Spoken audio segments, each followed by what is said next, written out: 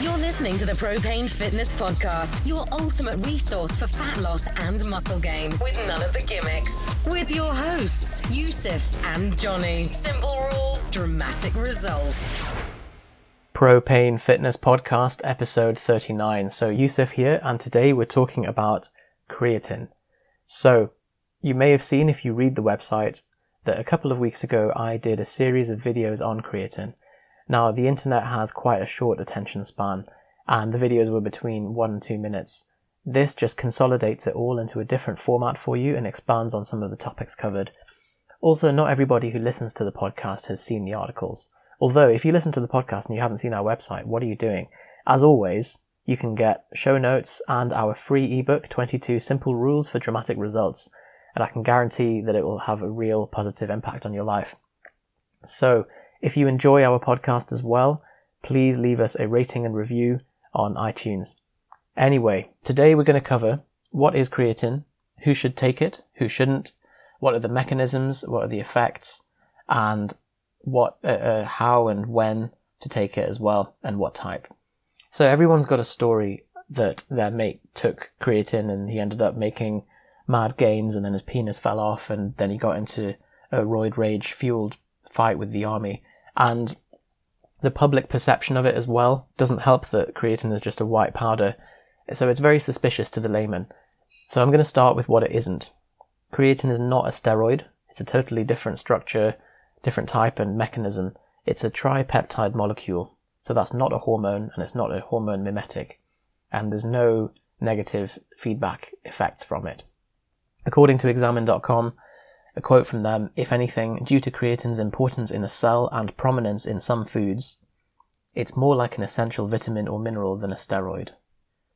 It is still not a vitamin, since one doesn't need to consume it to survive, as the body makes it, but the mechanisms in the body are more vitamin-like than steroid-like.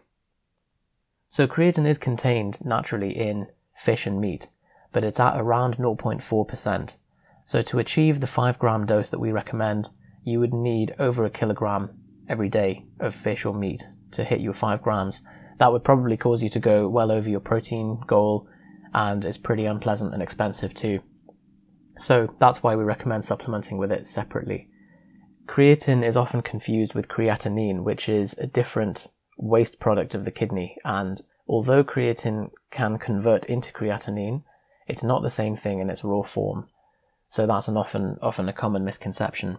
Creatine really is one of the few supplements that does do something, isn't illegal, and doesn't have toxic side effects. At least I've not seen any studies suggesting that it's unsafe when used with normal, healthy populations in normal doses. So, who should take creatine?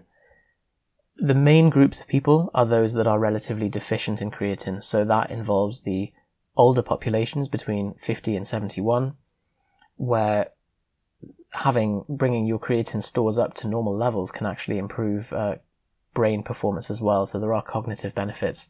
The second group are vegetarians who also, because of their low meat intake, tend to be slightly deficient. Finally, anyone looking to build size or strength cheaply, and that's probably yourself if you're listening to this. So those who shouldn't take creatine, first of all, the people who experience the side effects, so the gastric upset, the diarrhea, the nausea, these can actually be alleviated by some of the recommendations that I'll explain later. The other people are non-responders. So non-responders do exist to creatine. Luckily, there are ways to actually overcome that, such as having it with a meal, having it mixed in with warm water, and that can generally overcome some of the genetic variants in being a non-responder. So that's no excuse not to take it, actually. So the way to determine that, what a non-responder is somebody who, when they take a certain amount of creatine, their blood levels don't come up to the expected level that they should. So the biggest hallmark effect of that is the bump in body weight that we see when we have creatine. It'll often move up by 1 or 2 kilos, and if that doesn't happen after consistently using it for a few weeks at a normal dose, you might be a non-responder, so you might need to start looking at other ways to ensure uptake. So creatine and its mechanism, it is stored in the muscle, and so when you supplement with it, it causes a volumization of your muscle cells. That pulls in water, so you then have a higher water retention in the cell, and that has a cascade of anabolic effects, such as reducing protein breakdown, enhancing muscle growth, enhancing glycogen synthesis, and some other interesting gene expression and hormonal mechanisms as well, involving mTOR, myostatin, MEF2. All of these contribute to muscle growth and are protective on cell membrane stability as well. So what creatine actually does in the body is that it donates a phosphate group to the used up ADP to reform ATP. Now, if that made no sense to you, ATP is the rapid energy store that is used as a breakdown of glucose in the cell. So ATP is adenosine triphosphate. It has 3 phosphate groups, and the energy is released by dropping one of the phosphate groups. So then it becomes ADP, adenosine diphosphate. What creatine does is it just allows a reservoir of these phosphate groups to recycle ADP back into ATP again, so that it refuels those batteries in the cell more rapidly, so that you have a larger energy reservoir to deal with. And that's why we observe that it has effects on power output and performance in the gym. So the effect of creatine, obviously, first of all, it increases muscle creatine content. Now, you'd hope that would be the case. All that means is that it's actually being taken up. So big thumbs up there. The next thing is that it increases your power output. Now, this is pretty significant, up to 100% or more in some beginners. And a study from 1996 doesn't even show that amount of improvement in power output from people who are using steroids in beginners. So it can be pretty significant. The next thing is water weight. Now, this is part of the reason, as I said, for its anabolic signaling, and it is a desirable effect. A well-hydrated cell is a well-nourished cell. Now, the water retention likely won't affect how fat you look. Because it's intramuscular primarily, it'll just make you look a bit more full on resting. So if somebody takes creatine and instantly or over a couple of weeks appears to get much fatter, there may be something else going on there. Also, the effects of creatine are related to how much muscle mass that you have. Regardless, obviously some people don't respond as well, but we'll discuss that in a second. There's also some pretty promising preliminary studies on creatine and depression. So it may actually be something that we use in future with depressed individuals, which is pretty cool. So bit of a general tonic. Next thing, the mild effects of creatine. So there is a slight reduction in muscle damage for people who are using creatine, but I don't know how significant that really is in practice. It's just what's been observed in the research. Also cognition, as I mentioned, that there is an improvement in vegetarians or aging population, but that improvement in cognition is less pronounced with young omnivores. Also improving lean mass and anaerobic capacity.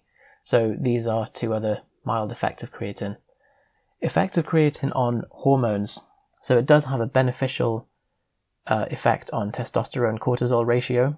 What I don't know is that whether that is really relevant in terms of do the effects on testosterone cortisol ratio actually translate into muscle gains. I think it sounds great on paper, but it's more likely the other mechanisms that are having the primary effects of creatine.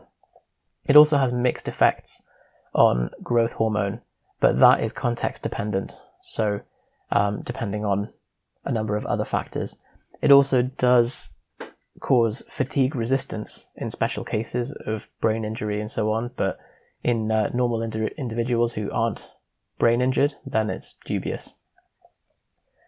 Next thing, side effects. So, as I mentioned, we've got nausea and gastric discomfort. So that can often be a problem with creatine. I'm going to cover how I personally get nauseous if I have regular creatine monohydrate. So at the end of this, I'll discuss how I get around that. Also, one common question is, what happens when you come off creatine? So there are no effects on muscle or strength loss. There is the loss of that temporary water gain, but there's no permanent tissue changes. Finally, some people ask, does creatine cause hair loss? So there is the potential for it to actually do that. And if you have a history of hair loss, the fact that creatine increases DHT, so testosterone actually converts into DHT via 5-alpha reductase enzyme. So it's feasible that there is a possible mechanism that it might accelerate hair loss. So if you're concerned, then either weigh up the options or speak to your doctor about what you can do to mitigate that. Kidney function, does it worsen it? So this is a myth based on the data so far. There's no effect, beneficial or detrimental, from creatine on kidney function. So no data showing any kind of kidney damage. Yes, it will increase creatinine because it is a metabolite, it's a breakdown product of creatine. But in this case, that's not indicative of kidney damage. It's a false positive, just like if you were to eat loads of asparagus and then come up positive on a pregnancy test, but you're male, then you know that you're not pregnant. Well, hopefully, unless you've just started some kind of miracle, in which case you could be rich if you can replicate that. I don't know if you could be rich, actually. I mean, just because you're male and you had a baby, like, big whoop. There's 50% of the world can have a baby, so don't know. You'd have to think of a way to monetize that, really. Anyway, fat loss inhibition as well. So I've seen 1 or 2 papers suggesting that creatine may limit the amount of fat that you can lose. I'm not overly convinced by this. There is a potential pathway for creatine doing so by the reduction in mitochondrial fatty acid uptake for oxidation. But this is only one study, it's inconclusive, and it's in vitro, so I'm not totally convinced.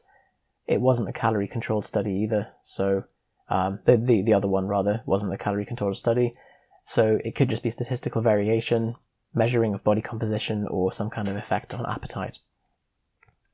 The next thing, synergies with creatine. So caffeine may slightly inhibit the contraction benefits from creatine, but it doesn't eliminate it.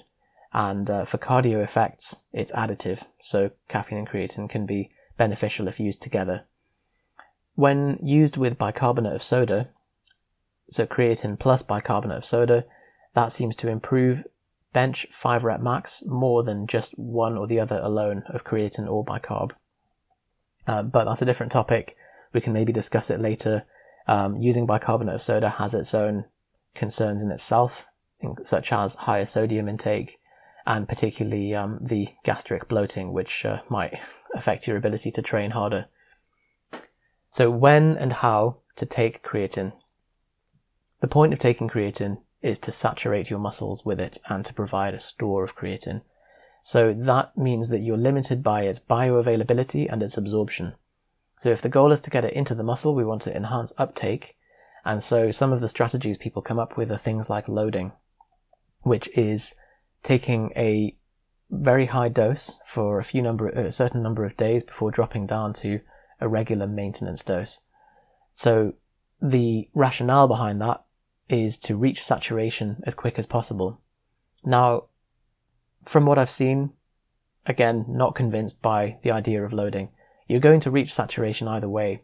If you compare 2 groups of people, one does a loading phase and the other just takes straight 5 grams a day, at the end of a 30-day period, they've both got the same levels of creatine in their blood. But all that's happened is the ones who have tried to rush it are more likely to get the gastric upset. So my question is, what's the rush? Why are you trying to achieve saturation level of creatine in your muscle so quickly?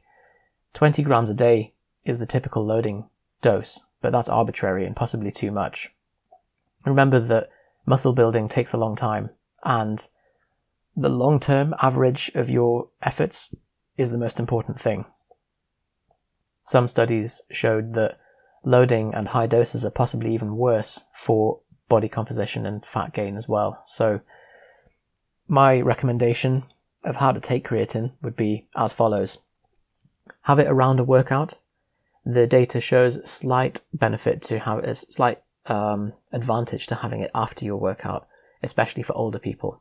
There's also a small advantage to having it with some insulin, and that helps to also avoid some of the gastric issues if you're having creatine with a meal. Mix it in with warm water. not too hot, otherwise it can degrade. And I recommend CreaPure. So there are many high street variants of creatine monohydrate, but there's been a lot of contaminants that have been found in some of those high street variants. CreaPure ensures that it is as pure as they can get, so much less likelihood of that. Some of the contaminants in regular creatine included creatinine, as we discussed, and dicyandiamide, which doesn't sound too good. So CreaPure is my go-to. Cycling, no need to cycle, just straight up 5 grams. The rationale behind cycling as well is treating it as if it's a hormone or as if it has a negative feedback effect. Now I can see the rationale for something like melatonin, but not so much for creatine. So if you've made it this far, well done. Only one more section left and I'm going to wrap it up. So what type of creatine to take?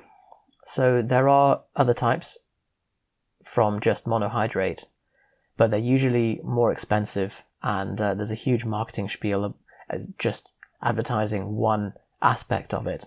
But quite often they're straw man arguments. Things like, oh, it's more rapidly absorbed. This is really irrelevant, how rapidly the creatine is absorbed. And so far, the other forms of creatine haven't really shown any consistent superiority in the data. So things like Crealkaline. Now, admittedly, you might be saying, well, they've been studied less, and that's true. So perhaps with more sample size and more trials, we might find one of them comes out on top, but so far there's nothing that's really standing out. Examine.com actually point out that creatine ethyl ester is worse than creatine monohydrate, and it degrades almost entirely into the metabolite creatinine in the intestines. So that is the opposite of what we're trying to achieve here. Some types of creatine can be helpful if you get really severe gastric upset. So you could use creatine magnesium chelate, which would possibly avoid some of that. But to be honest, if you're getting severe side effects, then maybe creatine just isn't for you. You're not exactly missing out on all kinds of gains if you don't take it. It's a helpful supplement to have, but the cost benefit of having gastric upset might just mean that that's going to be worse for your training than any potential few percentage increase in your power output that you would get from creatine. Finally, as I mentioned, the contaminants. So that's why I always recommend 5 grams creatine, 5 grams of CreaPure rather, in warm water, and that avoids the gastric side effects. Finally, a question that we got asked a lot is, do we take it on rest days? The answer is yes. So 5 grams a day, every day, training days or not. On training days, have it after your training session. And that's it. So hopefully that has been informative. If you're looking for citations of any of the claims that I've made, most of them can be found on examine.com, which is categorically the most up-to-date resource for supplements and has the majority of papers here. There's quite a few that I have mentioned that may not be on there. If so, and you're interested, just shoot me a message, admin@propanefitness.com, and I'll dig it up for you. So that's it for podcast 39. You can check out the show notes on the website and speak to you soon.